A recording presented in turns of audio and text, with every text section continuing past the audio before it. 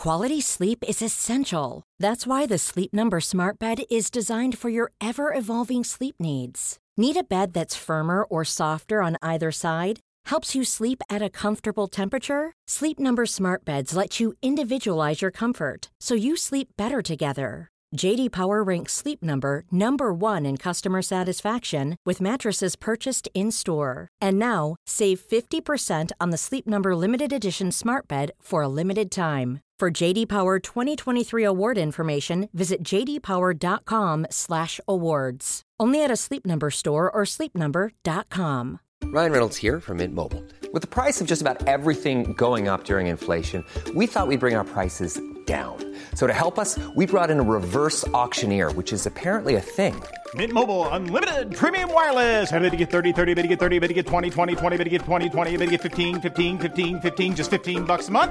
Sold! Give it a try at mintmobile.com/switch.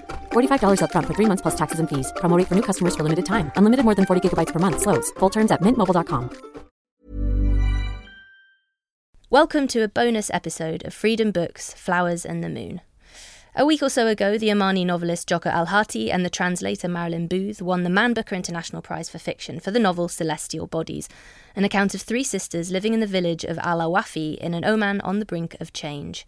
A couple of days after the announcement, at Waterstones bookshop in Piccadilly, the winners spoke to the Turkish novelist Elif Shafak about the novel, Arabic culture and modernisation, translation and women's wisdom. What follows is a recording of that conversation. I'm very excited to share the same stage with Marilyn, with Joka. It's wonderful that literature does indeed transcend boundaries, right? Mental boundaries, including also national boundaries, religious and ethnic boundaries. This is what we firmly believe in, that storytelling can do this. So it's wonderful news.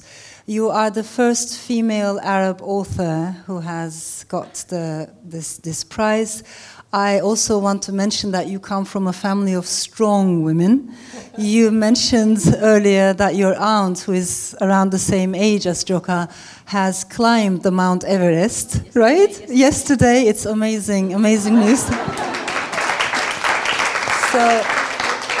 So it's clearly a family of strong women, generations, and I salute that, definitely. I also want to start with 3 cheers. Of course, one for you, Joka, one for you, Marilyn, and my 3rd cheer is for the publishing house, which is a, relatively speaking, small independent publishing house based in Scotland, in the Highlands, and I'm sure they're also very happy and very thrilled. They made the connection, and we're very grateful to them and their team for their work. If that's okay, I want to start with language, and maybe with you, Marilyn. You know, as a writer who commutes between languages, Turkish and English, I pay attention to those words and concepts that can't be translated very easily from one language to another. So maybe that's going to be my first question to you. What are the challenges as you are commuting between 2 languages?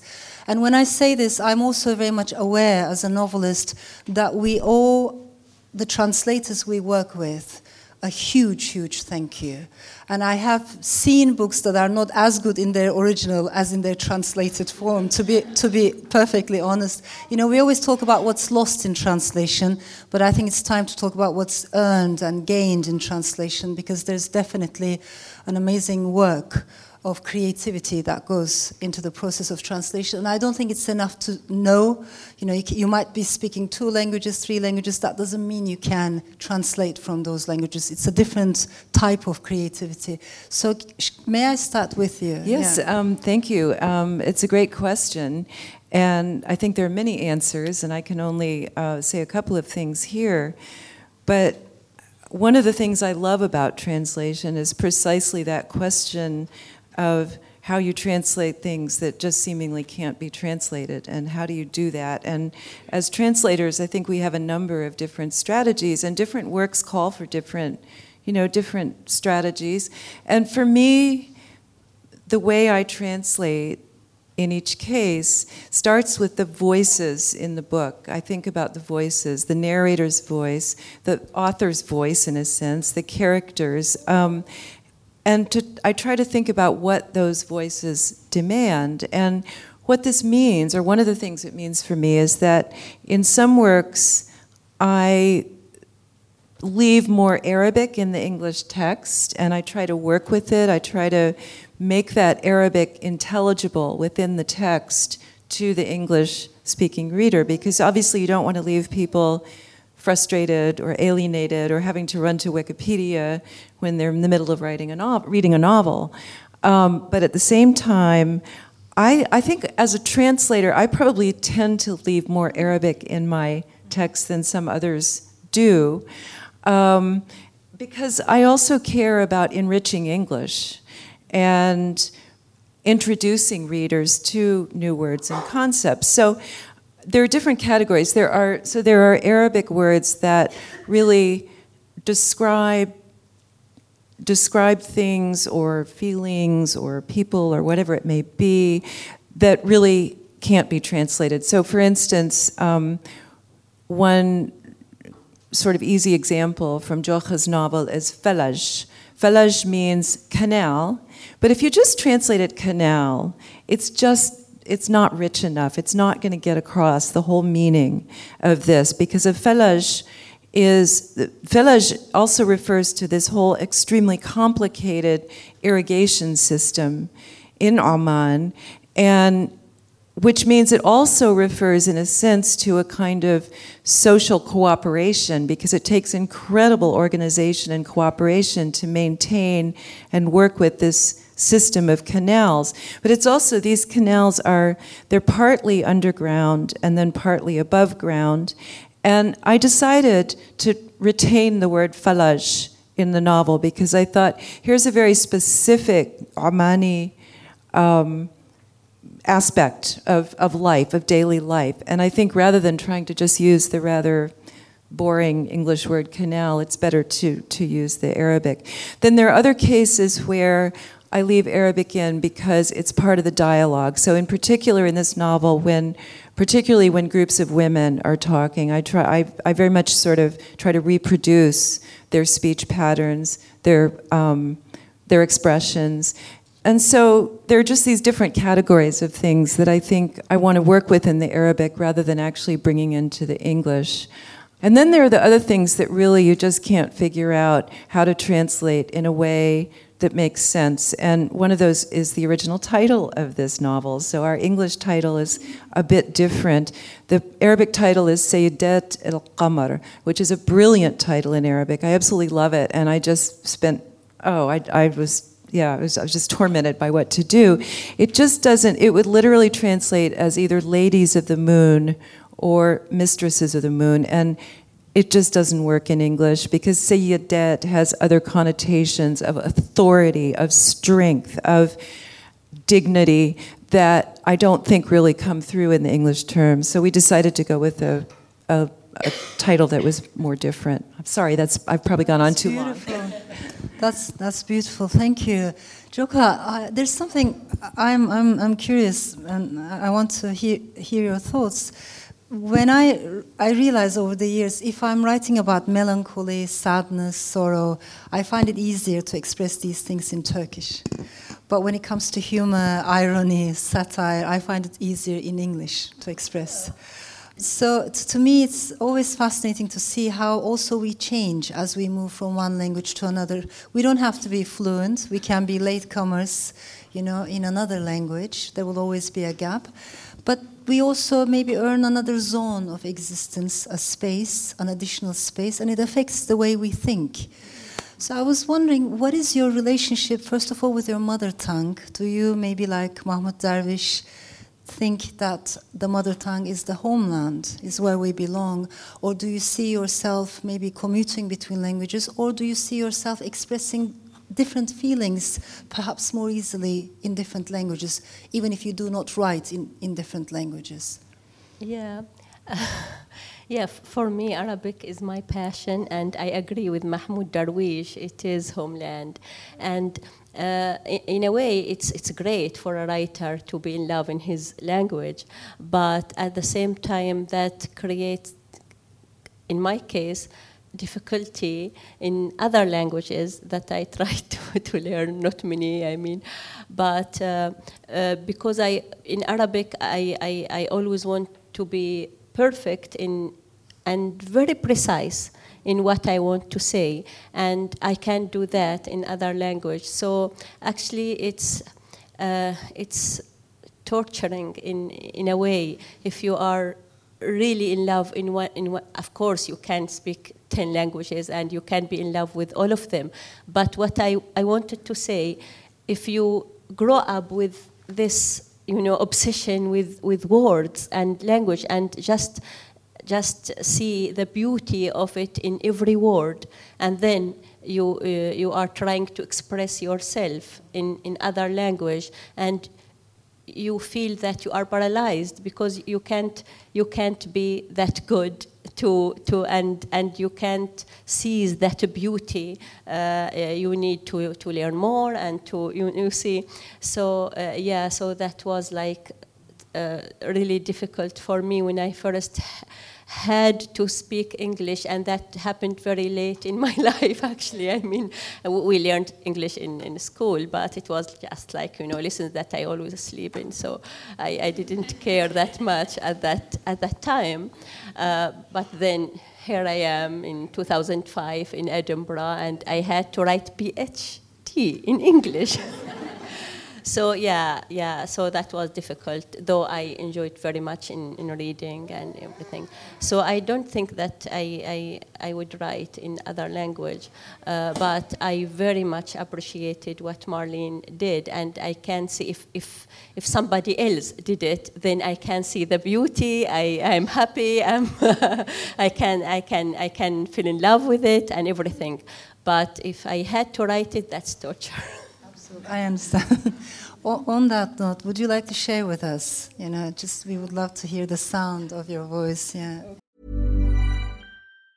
Quality sleep is essential. That's why the Sleep Number Smart Bed is designed for your ever-evolving sleep needs. Need a bed that's firmer or softer on either side? Helps you sleep at a comfortable temperature? Sleep Number Smart Beds let you individualize your comfort, so you sleep better together. J.D. Power ranks Sleep Number #1 in customer satisfaction with mattresses purchased in-store. And now, save 50% on the Sleep Number Limited Edition Smart Bed for a limited time. For J.D. Power 2023 award information, visit jdpower.com/awards. Only at a Sleep Number store or sleepnumber.com. Hey, it's Danny Pellegrino from Everything Iconic.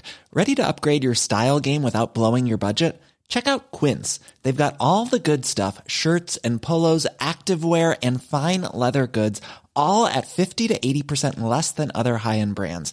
And the best part? They're all about safe, ethical, and responsible manufacturing.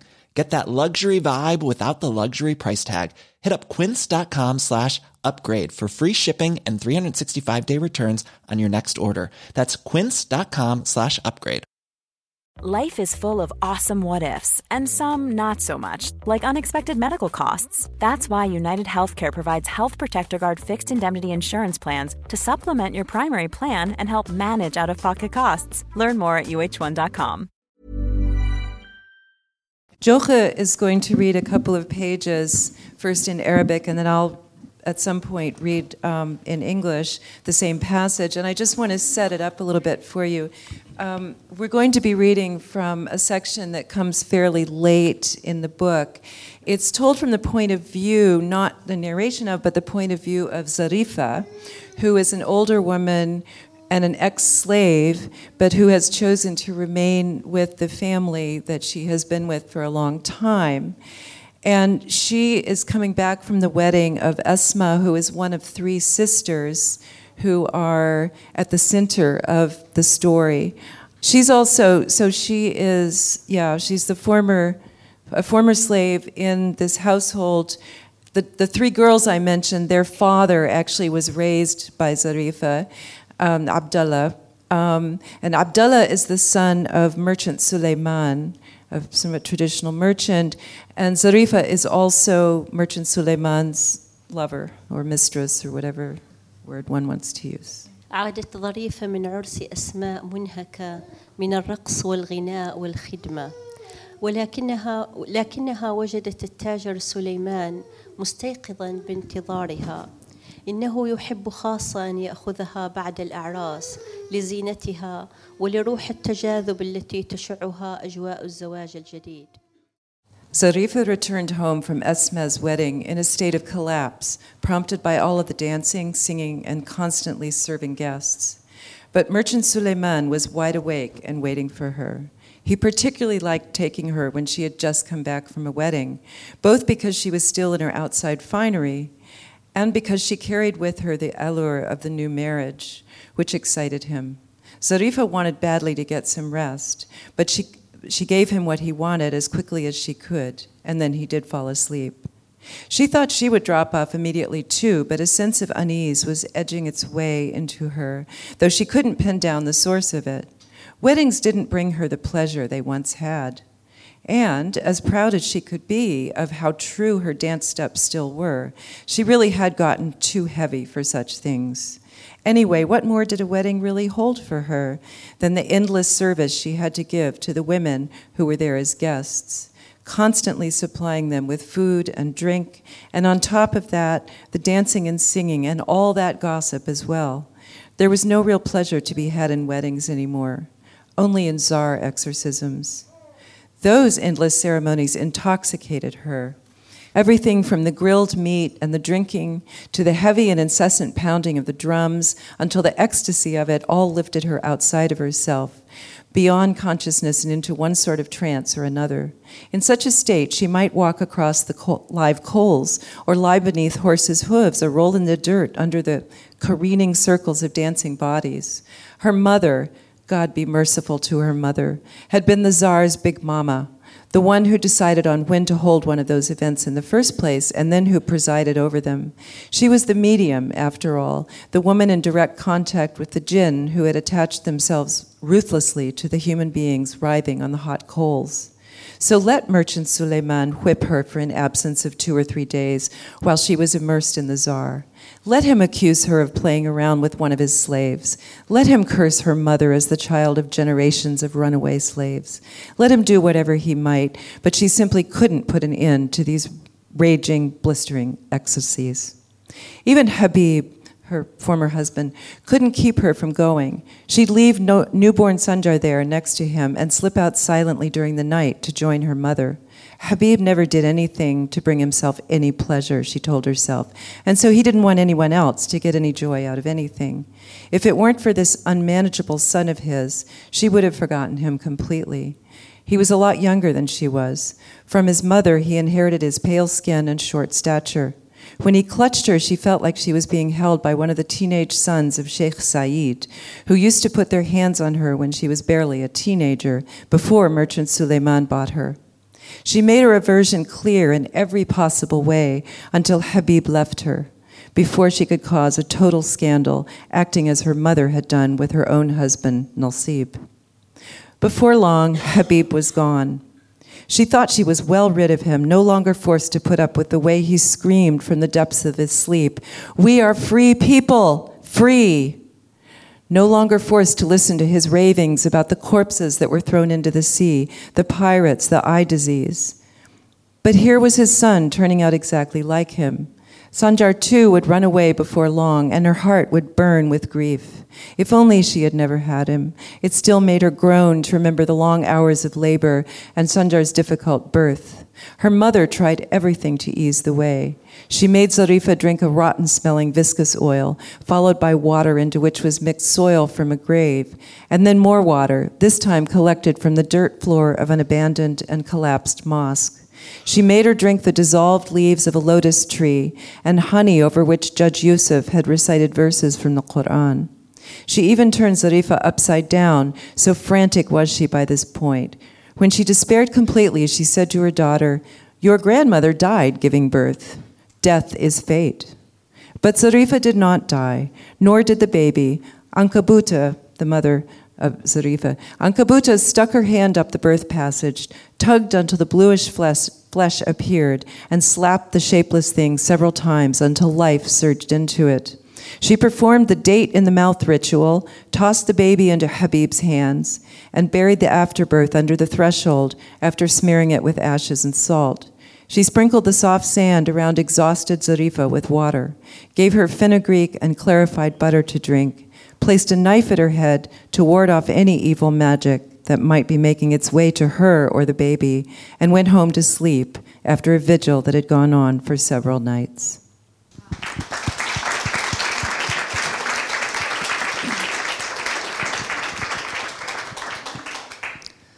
The book has so many fascinating women, female characters.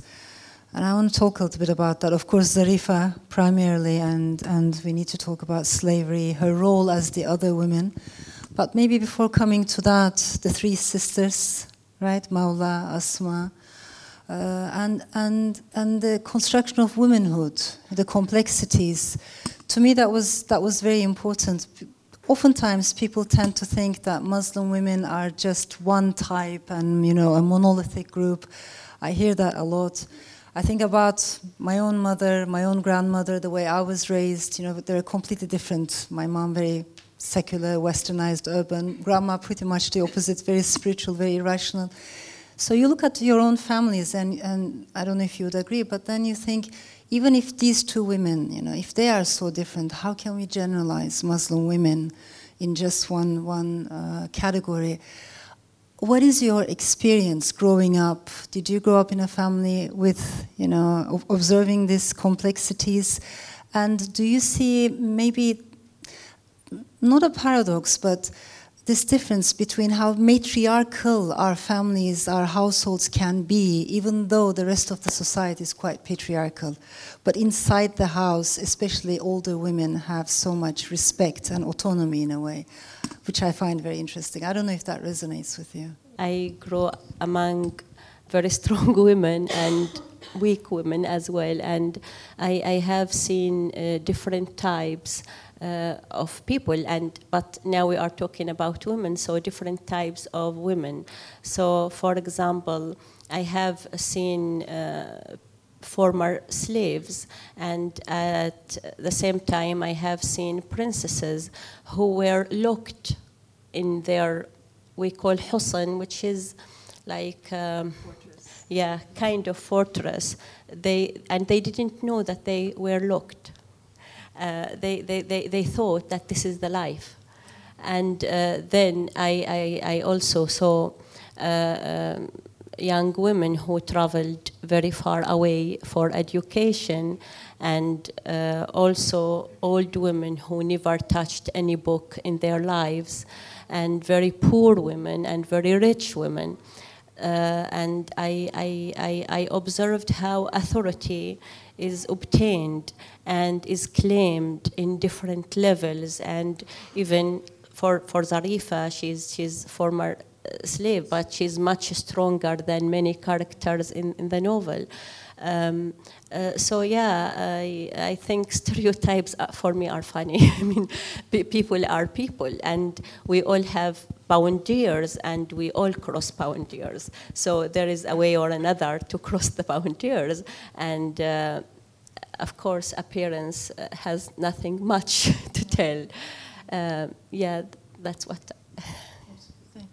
Following up on that, with women, again, I'm thinking about my grandmother's universe, this oral culture, the accumulation of centuries of wisdom, storytelling, a very different type of storytelling. So I'm looking at Marilyn for this question, because also you're a scholar of Arabic literature, and you know the stories of the region so well.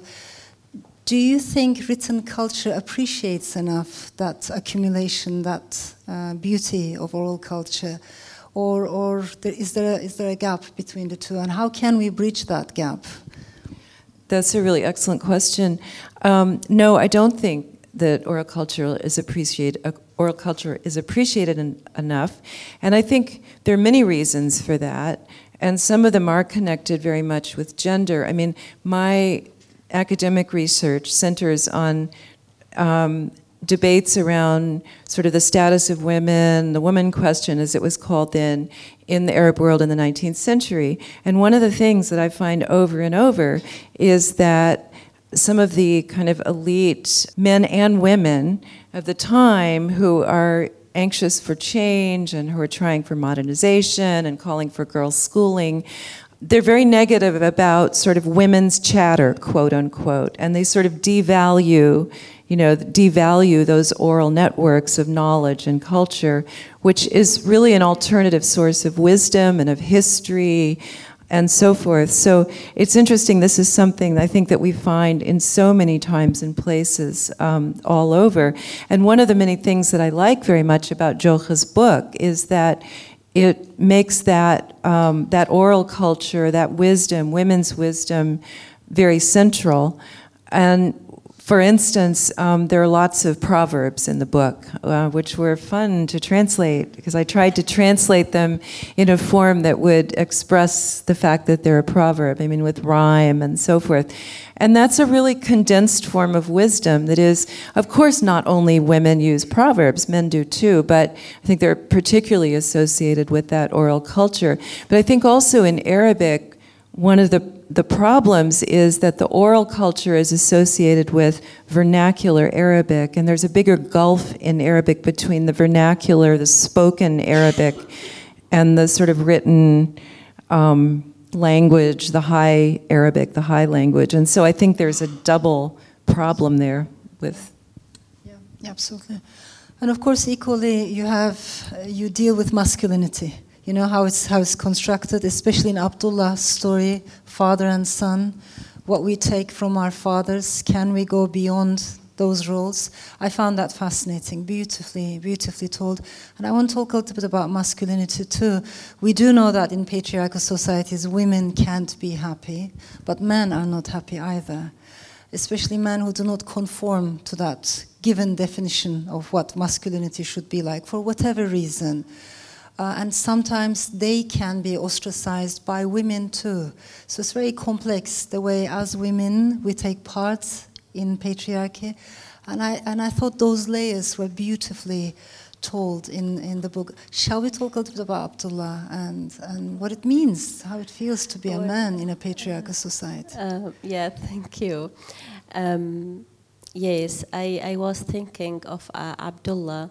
I don't want to say my own interpretation for his character, but it seems to me that he because of his father and the way he treated him at one point, and this wasn't something from my imagination actually, because some people in the past did they thought that if this is a way to discipline their sons. So if the boy did something terribly wrong, it's okay for the father to tie him and put him inside the well.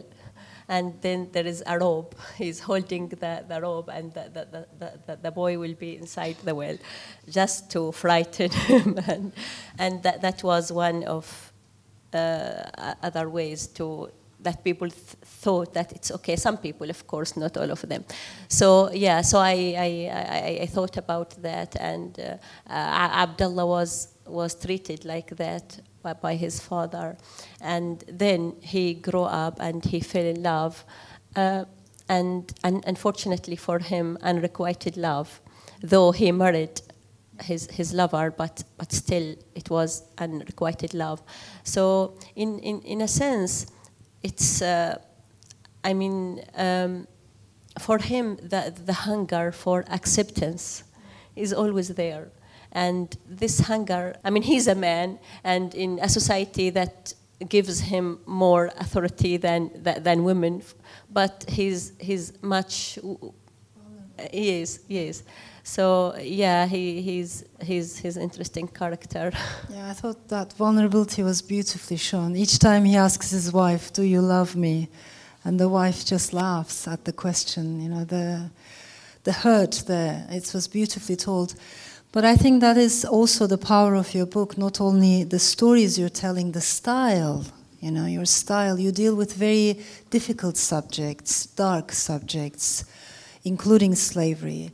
And nonetheless, you tell them in a very gentle way, and the subtlety, in the style, which I'm assuming must have been a further challenge for you, Marilyn, because how to convey that subtlety underneath, while all these dark and difficult themes are running. Yeah, it's a challenge, but Jokha earlier said that she writes very precisely, and that is so true, and I am so grateful because in a way it makes it easier. When you're translating a writer for whom absolutely every word counts, it's I guess in a sense more of a responsibility, or it's harder in some ways, but in some ways I much prefer it, and I think, again, one of the things I love about this novel is the different sort of styles and registers of language. So Jokha has a very condensed, almost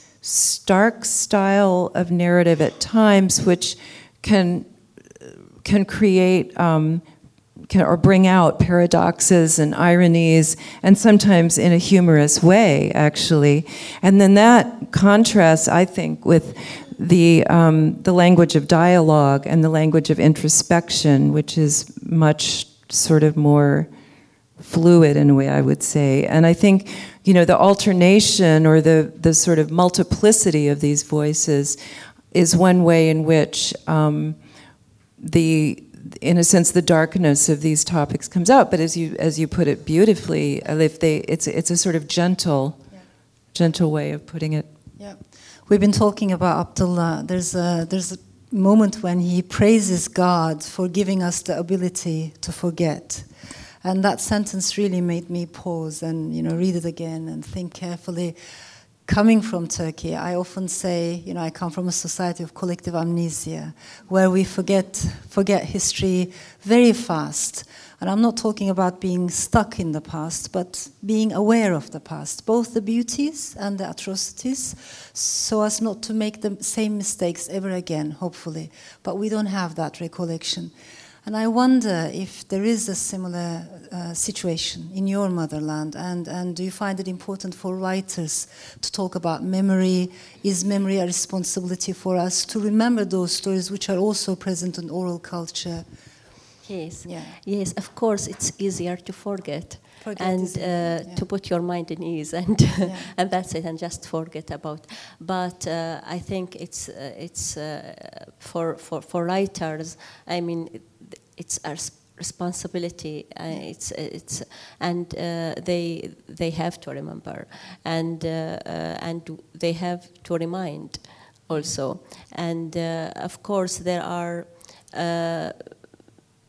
many points in history, in any country's history, that were dark points, and they simply deleted from, for example, book schools, from books that are taught in school. They simply delete it. We don't like this bit. Okay, delete it. So that's it. But I think literature is the best platform to discuss sensitive issues and these dark points of history and so. And for me, I was always fascinating by the area, let's say, early 20th century until 60s in Oman, because we don't know much about that area, about that period, about that time, because before that,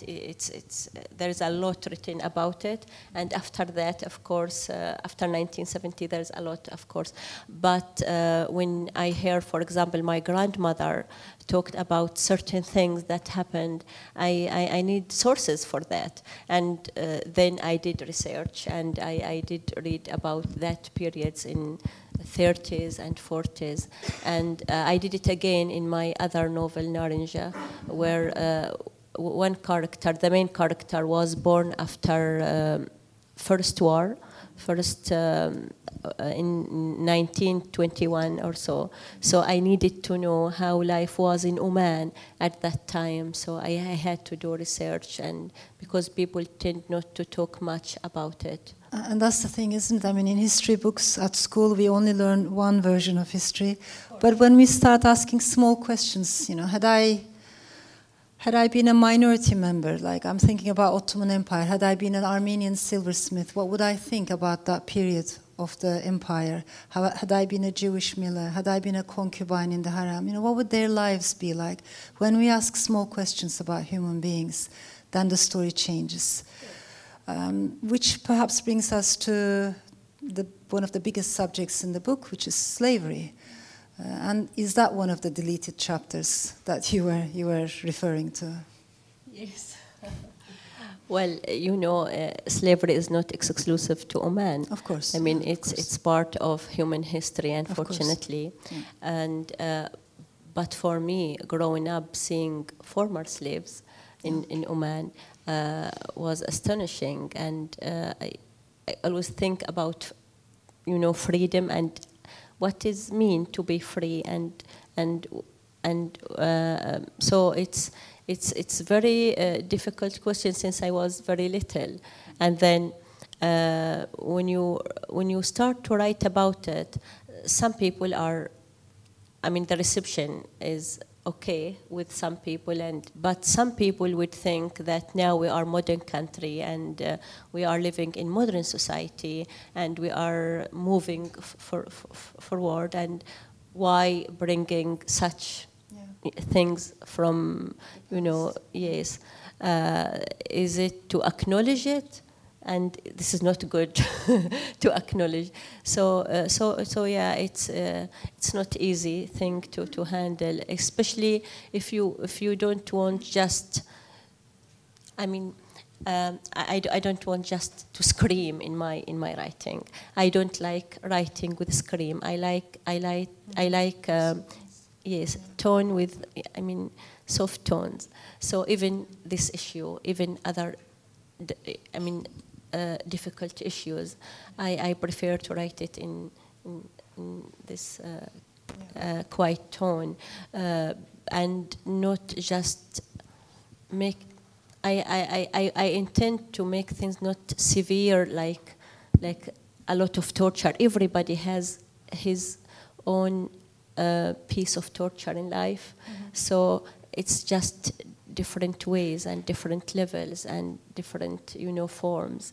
So even for Zarifa, she's what she is, and she at this passage she could find pleasure while other free people couldn't find any pleasure in life, or so it's complicated, but at the same time it's important for me to bring it up and to have this dialogue with these characters and try to think how they would think and how they would feel. Maybe I can ask my next question to both of you. It's something that preoccupies me when I look at world literature. I'm amazed to see how identity politics does shape the way we are being perceived, sometimes even reviewed. And I want to give you an example. We don't, for instance, expect an Afghan women writer to write science fiction. We don't expect an Afghan women writer to write, avant-garde, more experimental literary fiction. We want her to tell us the problems of being a woman in Afghanistan. We attribute a function, in a way, to fiction, especially for those writers who come from outside the Western world. I wonder, how do you feel about that? Do you think this is something we need to resist against as people who care about culture and literature? Of course, in one book we can write about the women in our countries, but maybe in another book we're going to write about something completely different. Why shouldn't we have that kind of freedom, is my approach. But I'm very curious about both your take on that. For me, I totally understand that people from outside Oman would find the book interesting, particularly for its representation of certain culture or certain society. But for me, it's not just a it's not a representation, it's fiction. So taking it as a representation, making it away from, being fiction. Of course, I mean, we can't escape the localeness flavor in it and everything which is meant to be, but at the same time, it's not just the act. It's a work of literature, and it should be treated that way. And it's funny, we were talking, me and Marlene, about how some publishers would just publish works from countries that are in news. So if you have war in your country, or women are forbidden from driving cars, or things like this, then you are welcome to publish your book. If you are not talking about repressed women or these stereotypes, then you are not welcome to publish your book. But Marlene thinks I agree with her that this is changing. So, you think that's changing? Yeah. I think it's changing somewhat and slowly and partially, and there's a lot more that needs to be done. I mean, obviously one of the wonderful things about a prize like this is that it gives visibility to literary works that otherwise people might not know about, and that's fantastic. But what I hope is that it opens people up and opens publishers also to read more broadly, and not just the prize winner, not just the shortlist, but other works that didn't get a prize but are equally wonderful and worth reading. So I do think it's changing to some extent because more is being published, but I think it's still a big problem, and I think that representativeness is something that we need to always be vigilant about, and I mean. To me, the best way to resist that is just to try to publish more things and get more voices out there and encourage people to read them. At least that's one way to Definitely, yeah. More stories to show the nuances, the complexity. That is changing. How about gender roles? Like, again, I'm thinking about Turkey. In Turkey, a male novelist is primarily a novelist. Nobody talks about his gender. They wouldn't even mention it. Whereas the female novelist is primarily a woman, and I think it's interesting that across the Middle East I see this pattern. Women get more respect as they get older, and maybe it's not a coincidence that many of us are trying to get as old, as fast as we can. We want to age, hoping that it might be easier. But joking aside, it's much harder for younger women. So youth is a big criteria because patriarchal societies do not respect youth. But of course, gender is a big criteria. So my point is, do you see that difference, the way women writers are treated and male writers are reviewed, accepted in the literary world, not only in Oman, but across the Arab-speaking world? I'm curious about your experiences. Yeah, I have been always... hearing things like that, but for me, I don't care about these, gender things in writing. I think writer is writer, and for me, I don't care when they're starting to saying like women writing, and I don't care. What do you think, Marlene? Is well, there a gender gap? It's a big question. Yeah. I think there is, but again. And again, it's not just in the Arab world. It's, I think, all over. And one way that that we find it sometimes manifested, I think, is that people tend to assume more autobiographical content in women's writing than they do in men's. So, they assume if a woman is writing a story, it must be her story. Yeah. Whereas I don't think the same is expected of men. And so that's a big and very unfortunate distinction that we need to also, I think, resist. One of the things that was really interesting this year with the Booker was that out of the 6 shortlisted authors, 5 were women. Out of the 6 shortlisted translators, 6 were women. Yay! So I don't know if that means anything, but it was nice. Yeah, when I first published my first novel, and it was about love story. And the girl in the story lost her father in accident, and then her mother remarried again very soon, and so she had to live with her father-in-law, which she didn't like it, and then so blah blah blah. Anyway, so after that book has been published, one critic. He's like a famous critic in Arab world, and he came to me and say, "So Jocha, I have a question for you." And I say, "Yes." He said, "After your father died, is your mother?" Yes, he did that, and he's critic and famous one. And he said, "Is your mother get married very soon?" And I was like, as far as I know, my father and mother are still together, like 50 years now. I mean, until last night they were together, and that was like 50 years. I will check now and see if they are. That's brilliant. Exactly. We have to make that point again and again. We have an imagination, you know. We don't only write our personal stories. Exactly. I think we need to bring it to an end. I just want to say, I hope Celestial Bodies will be translated into many, many languages. I would love to read it in Turkish as well.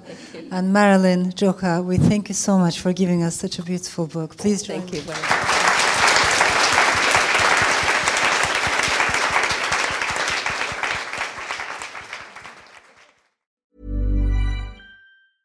Selling a little or a lot? Shopify helps you do your thing however you cha-ching. Shopify is the global commerce platform that helps you sell at every stage of your business. From the launch your online shop stage to the first real-life store stage, all the way to the did we just hit a million orders stage. Shopify is there to help you grow. Shopify helps you turn browsers into buyers with the internet's best converting checkout. 36% better on average compared to other leading commerce platforms. Because businesses that grow, grow with Shopify. Get a $1 per month trial period at shopify.com/work. Shopify.com/work. Imagine the softest sheets you've ever felt. Now imagine them getting even softer over time. That's what you'll feel with Boll & Branch's organic cotton sheets. In a recent customer survey, 96% replied that Boll & Branch sheets get softer with every wash. Start getting your best night's sleep in these sheets that get softer and softer for years to come. Try their sheets with a 30-night guarantee. Plus, get 15% off your first order at bollandbranch.com. Code BUTTERY. Exclusions apply. See site for details.